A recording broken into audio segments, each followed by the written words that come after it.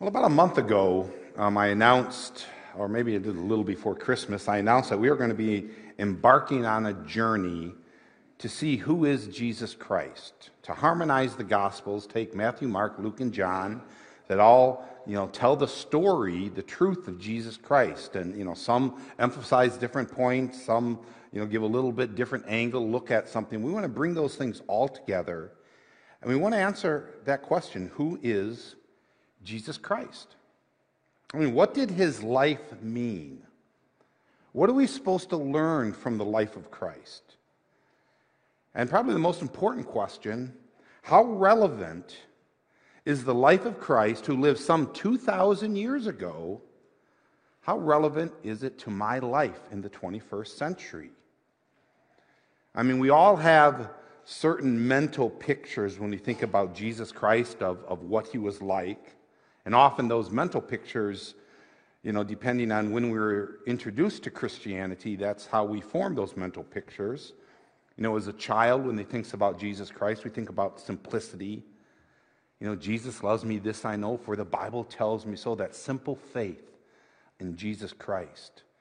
Or possibly that picture of a shepherd carrying a lamb on his shoulders. We've all seen that picture.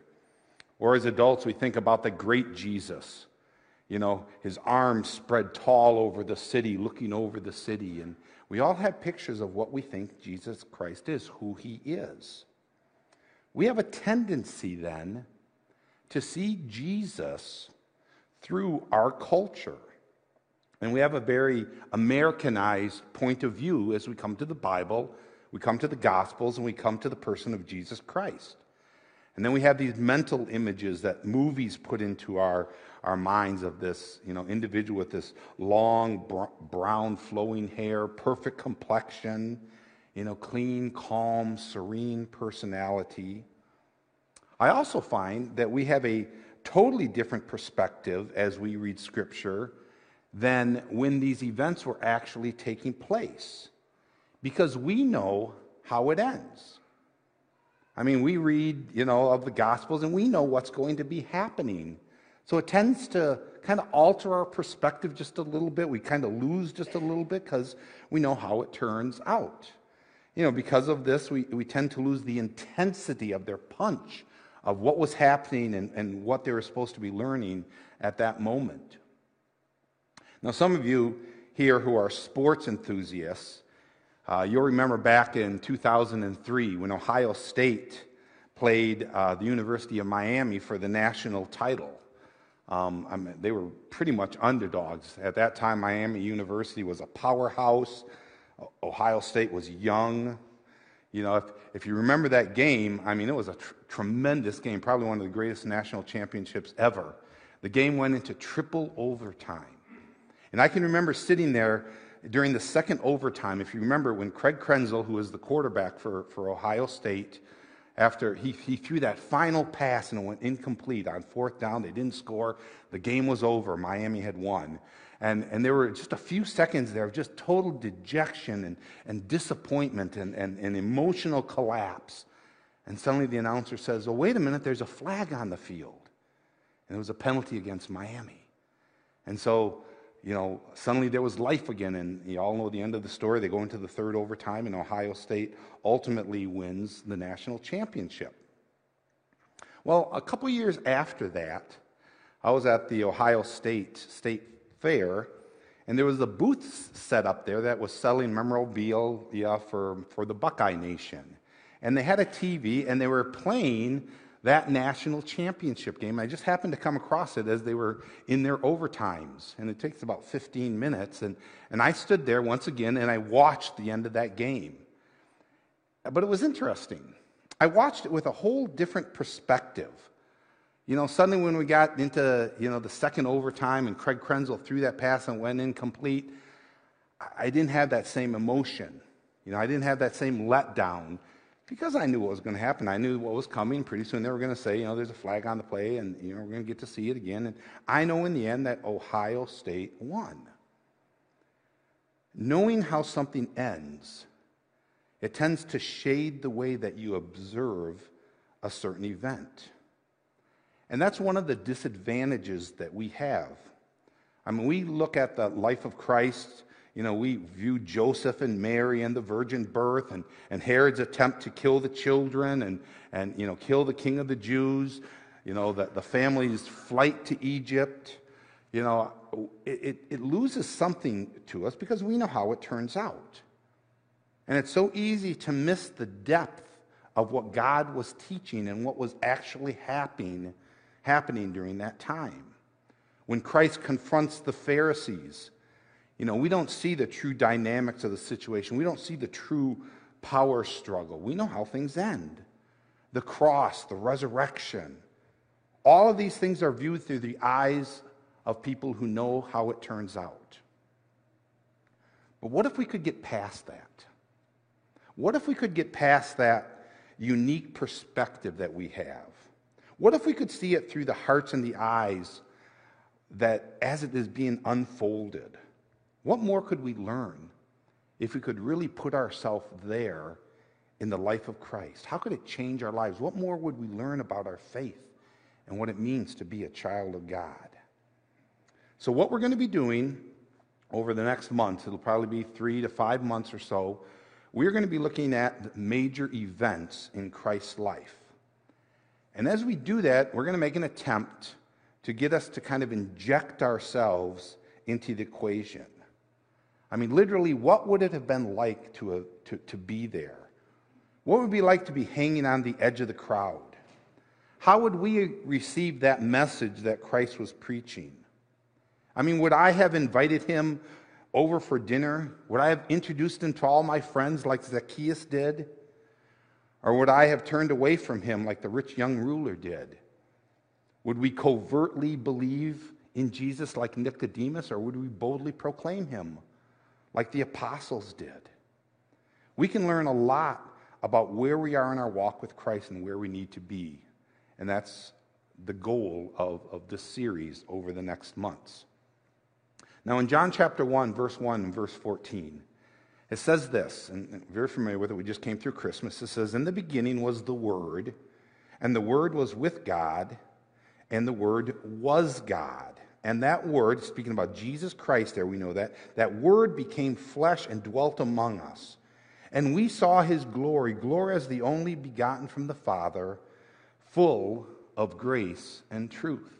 I mean, literally what that verse is saying is that in Jesus Christ, God stretched out, upon the gurney for us to dissect him, to see him, to scrutinize him.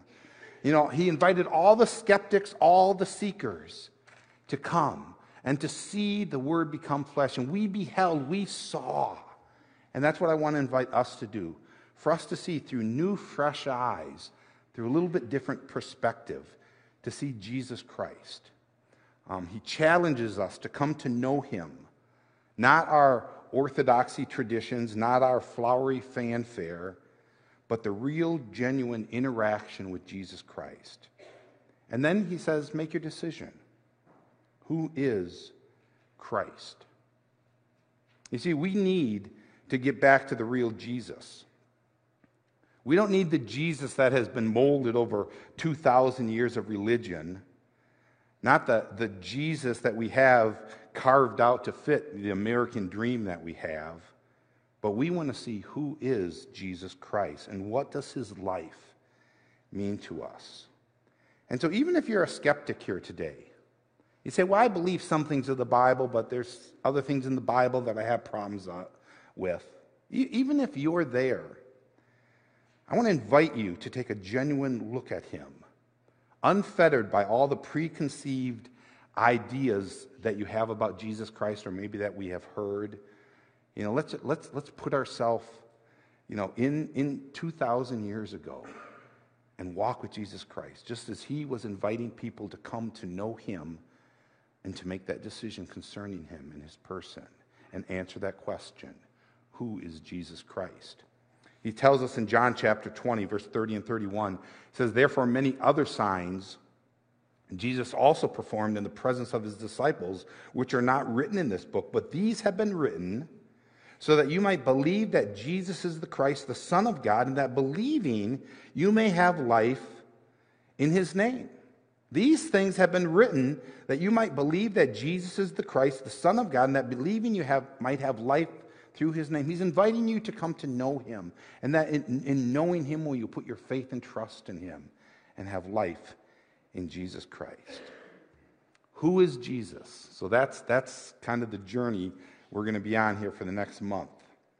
I don't think anybody can really escape the reality of Jesus Christ, that Jesus is real. We may ignore him. The world may ignore him, not give him the time of day. But, to go very deep, I mean, he is wedged in our lives. He is wedged in our world. I mean, every time, you write a check or you sign an important document and you put the date on it, you're declaring Jesus Christ. You have BC, it's before Christ, AD, in the year of the Lord. I mean, all time is divided in the person of Jesus Christ. I mean, this man who came and declared that he was the Son of God, more has been written about him than probably all the men combined together. There are worldwide holidays that commemorate him. We have Christmas and Easter and Good Friday and, on and on it goes. Even non-believers acknowledge him. Maybe in a negative way, they'll hit their thumb with the hammer and they'll invoke the name of Jesus. They don't yell Joseph Smith. They don't hit their thumb and say Mohammed. They don't do that. But they invoke the name of the Son of God. H.G. Wells once said that you can gauge the size of a ship that has passed by the wake it leaves behind. And Christ has left quite a wake. Wars have been fought in Christ's name. Words he's spoken are placed on plaques. Over 1 billion of the world's population claim allegiance to him. Millions of men and women have given their lives in spreading the message and the truth of Jesus Christ. And all of men's efforts to snuff out his impact have only served to fan the flame of the gospel message. So who is this man? Who is this God-man? Who is Christ? That is our goal, to peel back all of the layers of paint that we have slapped on him over the years and to see him in the context in which he came, in which he lived, and in which he died. And so to start out this morning, I want to take our time that we have here, and I want to consider the people that he chose to be born into, the race of people that Jesus chose to be born into, the Jewish race. I mean, he is called the King of the Jews. And again, we hear that, and we have a tendency to view Christ coming to earth through a Western viewpoint, and thus we miss a lot of what Jesus was trying to teach, because he chose the Jewish culture to be the backdrop from which he would reveal himself. And I mean, here he is, the Son of God. He could have chosen any people, any time, any culture, any technological advancements that were available to him. He could have chose any time to come. But he chose to come some 2,000 years ago, to be born into the Jewish culture. Alone amongst all the people in history, Jesus chose where, when, and who he would be born to. So we're going to take a look at that real quickly this morning. Next week we're going to look at the time and the place. But today I want to consider the race. I want to consider the people, the Jewish people that he was born into. When Christ came to earth, we know, and we looked at this a few weeks ago, he fulfilled hundreds of prophecies that God had given to the Jewish people. Prophet after prophet told of one who would come called the King of the Jews. And they all had their preconceived pictures. Everybody had their preconceived ideas, just like we would, of how the King of the Jews would come. The Christ, in Greek he's called the Messiah. Would he come as a conquering king? Some thought he came and he would reestablish the nation Israel. Most people thought he'd come in glory and power and majesty.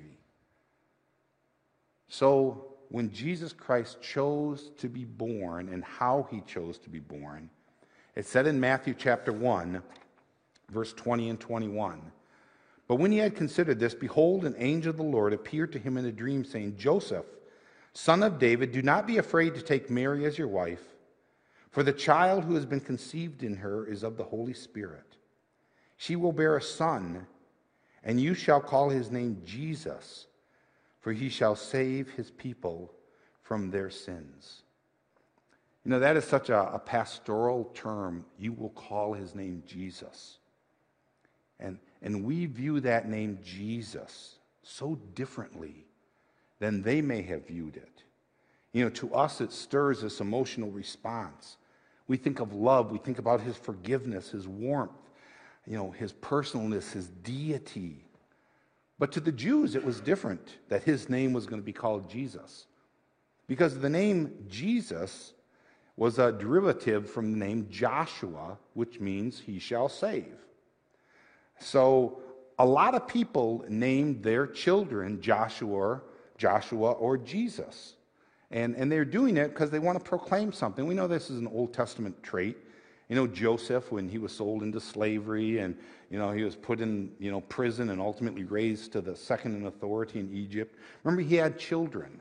And the first he named Manasseh, which means God has made me forget all my trouble. And his second was named Ephraim, that God has made me fruitful. We know Abram, God changed his name to Abraham, the father of many nations. So names carried declarations, and the name Jesus was very common to them. Parents often named their children Jesus or Joshua because they were looking for their king. So where we see Mary and Joseph giving that name Jesus, and that is such a special name as some sort of a sign, you know, how could the people not miss it? His name is Jesus. He's right there. Well, they didn't see it the same as we did. That's a very, very common name, very familiar in the declaration. Matter of fact, to them, it would have been totally maybe against their perspective of what the name of their king would be. He would have a glorious name, you know, not a common name. Now, I have struggled with my name when I was young, quite honestly. Growing up, I hated my name. I hated my last name, Marvel. I'll show you why. Do we have this here? Let's go ahead and play this. This is what I grew up with.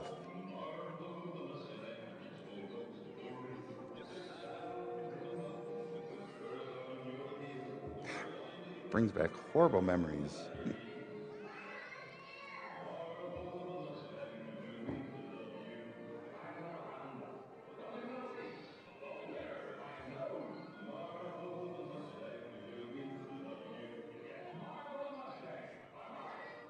Yeah.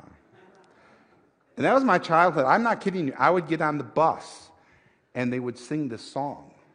All the kids, they were so cruel. And I just hated being called Marvel. But then along came Marvel Comics and the Marvel Universe and Captain America and Iron Man and Thor, and my name has been redeemed, folks. I tell you, people ask me my name or I sign my name, and it's a convert. Oh, what a cool name that you have. And I mean, it really is foreign to me because, names mean something. And, again, to the Jews, the name Jesus, it was common. It was like being called Bob or Sally, that we might use today. For them to think that God incarnate would take such a common name, would be ludicrous for that to happen.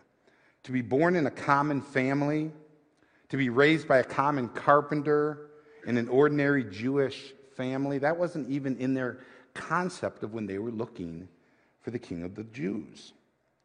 So the question we need to ask is, why didn't Jesus come differently? I mean, he chose how he came, he chose where he came, who he was born to, the family, the circumstances, their financial standards. He chose this family. Why? Why didn't Jesus come differently? Why didn't he come born to a royal family where he would have a platform of influence right away? Why didn't he choose to be raised by people of influence? I mean, if you really read the Gospels honestly, you see that Jesus goes to seemingly great lengths to avoid any of the assumed traditions that we might place on someone who is going to leave such a wide wake in his past and have such an impact upon the world. And if we even think about it, wouldn't it have been easier to be effective if he had assumed certain stereotypes? You know, played a little bit along with the culture and their stereotypes of how he should come and what the king should be like, and wouldn't he have been received a little bit better? I mean, wasn't that the point that he was trying to make here? Why did Jesus come so common? Isaiah 53 verse 2 reminds us that, speaking of Jesus, says he grew up before them like a tender shoot, like a root out of a parched ground. He has no stately form or majesty that we should look upon him, nor appearance that we should be attracted to him. In other words, if you saw him on the street, there's absolutely nothing in that would even make you take a second glance at him. He came so common. Why would he do that? Why would God go to seemingly great lengths to play down his godness? Wouldn't you think that would kind of be at the forefront of who he was and how he wants to be received? You know, he chooses to be born of a people who were being ruled by the Romans, born to a poor family, growing up in Galilee. Basically, it was rural farming, fishing occupations. He wasn't handsome. He wasn't particularly attractive. I mean, we tend to view Christ coming to earth through the eyes of Christmas and lights and gifts and lots of food and celebration and laughter. We view his coming to earth like that. But again, when we look at Christ through those shaded glasses, we fall into the traps of what Christ was trying to avoid. You see, through Christ, God is making his appeal to mankind to choose God and choose God alone. Not because of the miracles he does. I mean, God had given miracles in the past, the parting of the Red Sea, the 10 plagues, the military victories. He'd done miracles in the past, and they hadn't followed after God. Christ does miracles, but not to get people to follow him. Matter of fact, he kind of downplays his miracles.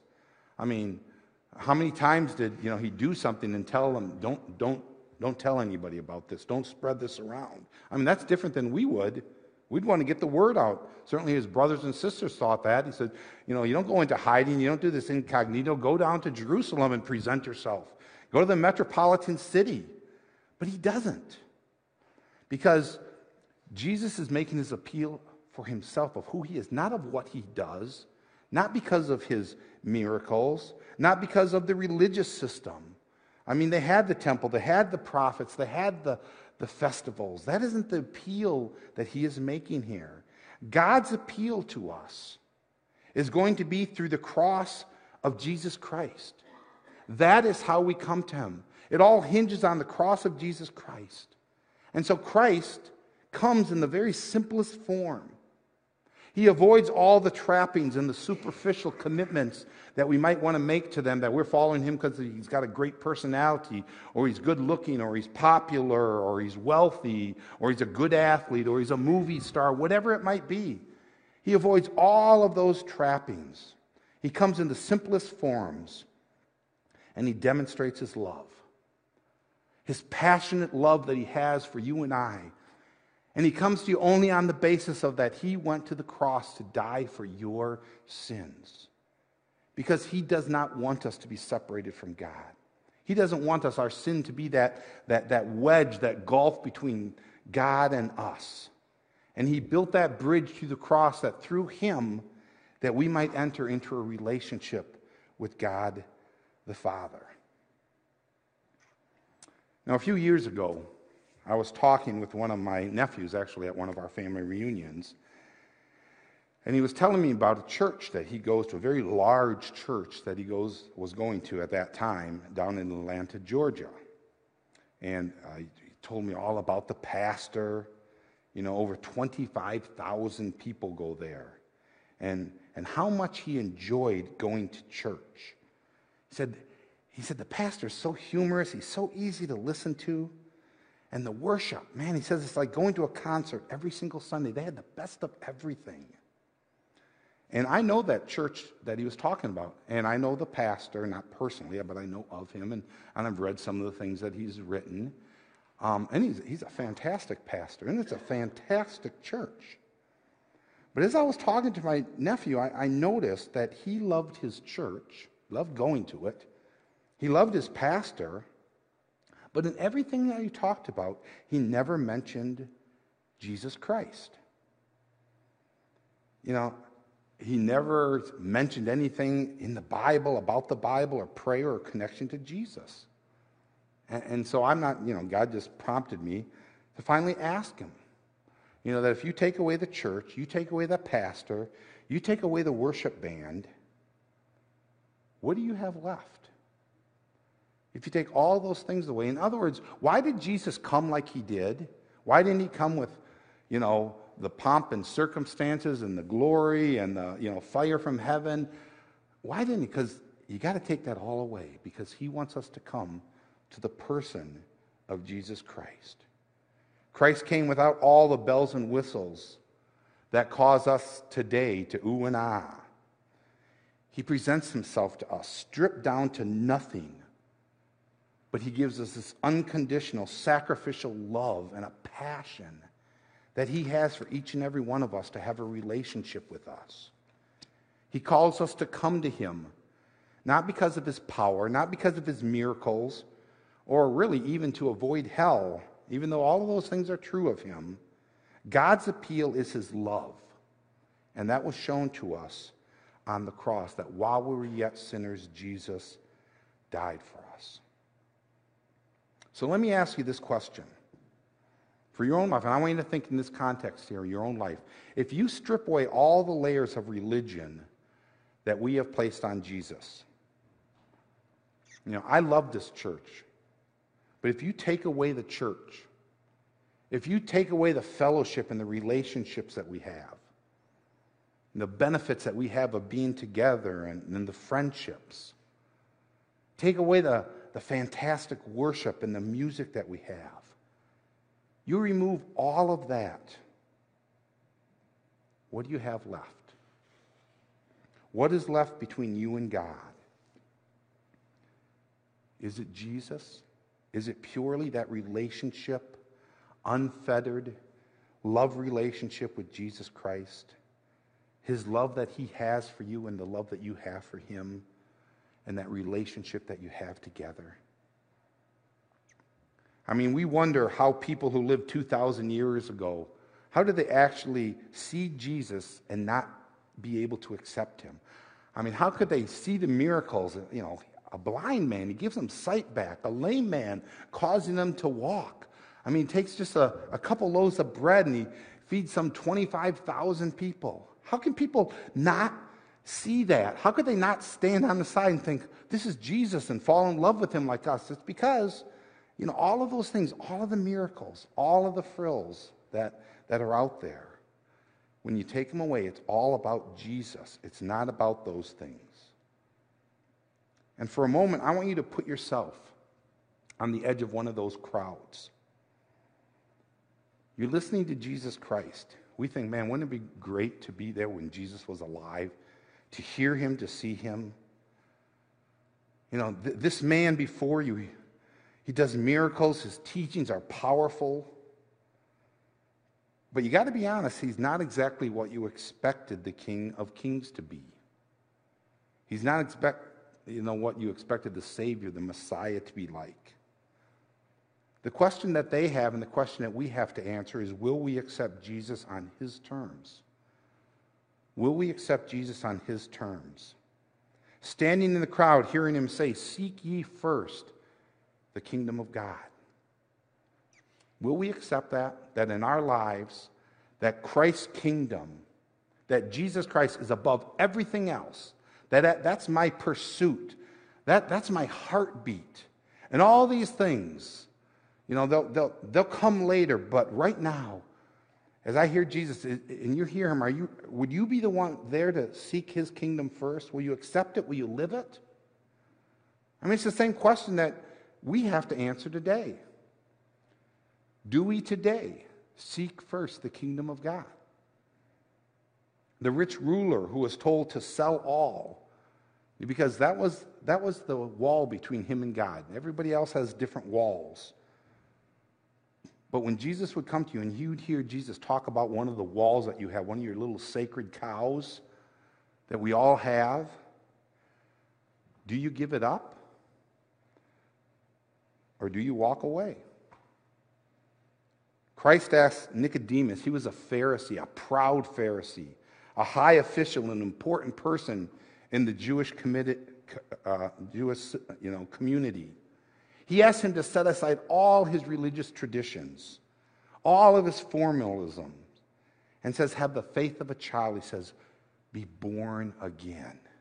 Leave all of that, be born again. If you're Nicodemus, are you going to do it?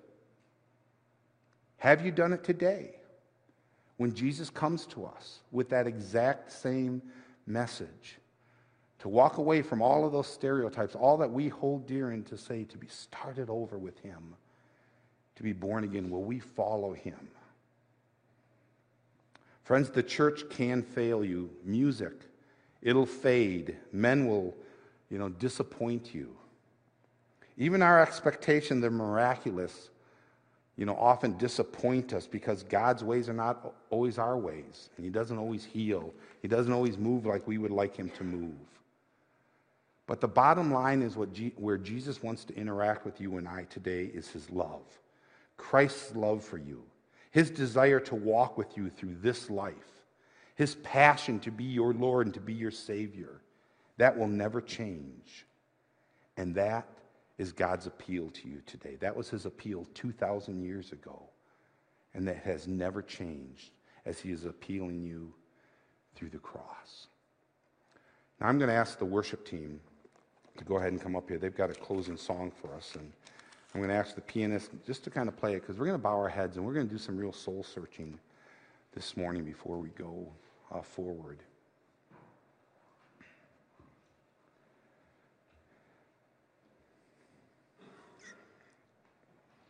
Just a moment, if you just bow your heads with me. I'm just going to ask you to do that. Maybe close your eyes. I just want to talk to you for a little bit. I just want you to block out any other distractions that are going on around you. And I want you to think about your relationship with Jesus Christ and where it is. Maybe it's in the seeking phase and you wouldn't consider yourself yet a child of God and you're still trying to see who this Jesus Christ is. His appeal to you is not this church and how well we do church. God's appeal to you is not me. It's not the worship team. God's appeal to you is the cross. He comes to you solely on that act of love, that he would rather die for your sins than live for all of eternity without you. And that is the option and the choice that he has given you, to accept him, to become your Lord and Savior, for him to come into your heart and to forgive you. And you can do that today. You can do that right now while you're sitting there. I mean, it's a very simple opening up your heart. God sees it. It doesn't matter what we see. What matters is what God sees. And right now you could open your heart to him and accept him as your Lord and Savior. And if you're a Christian today, think through our life. Is this all about Jesus Christ here? We got caught up in the frills, and I'm not saying we shouldn't be involved in them. We shouldn't have those. But again, where does our relationship boil down to when all the music fades, when the music is gone?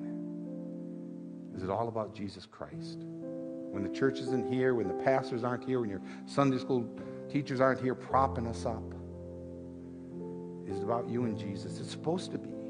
That's where we come and we interact with him. Yes, to be saved at the cross, but as well to know his love for us and his passion that he has for us. And we need to see Jesus in those terms of how he came, not because of his miracles, not because of his popularity or whatever it might be, but we come to him solely on his love that he has shed on the cross for us, that he gave for you and I. And that's going to make all the difference in how we interact with Jesus. It's going to make a difference this day, tomorrow when you get up and you go to work. That first thought of the day, the last thought at night. that Jesus Christ died for me. That's what I mean to God. And so suddenly, to seek ye first the kingdom of God and his righteousness, it's not so difficult anymore.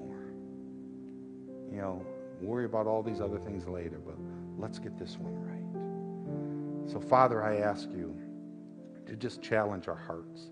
Lord, not just today, but Lord, as we go, through the Gospels, help us to see you, Lord, just pure Jesus, to understand your teaching, to understand who you were. And I pray, whether it's today or whether it's in the weeks to come, that if there are any here who do not know you as their Lord and Savior, that they will have these questions answered, that you will open their hearts up, and they will come to you and find forgiveness of sin. And for us that know you, Lord, that we will find hope on this side of eternity, and that it will draw us great comfort, whatever it is that we are going through, whether we're on the peak or we're in a valley, that it will be enough that Jesus loves us. Thank you, Father. In thy Son's name we pray.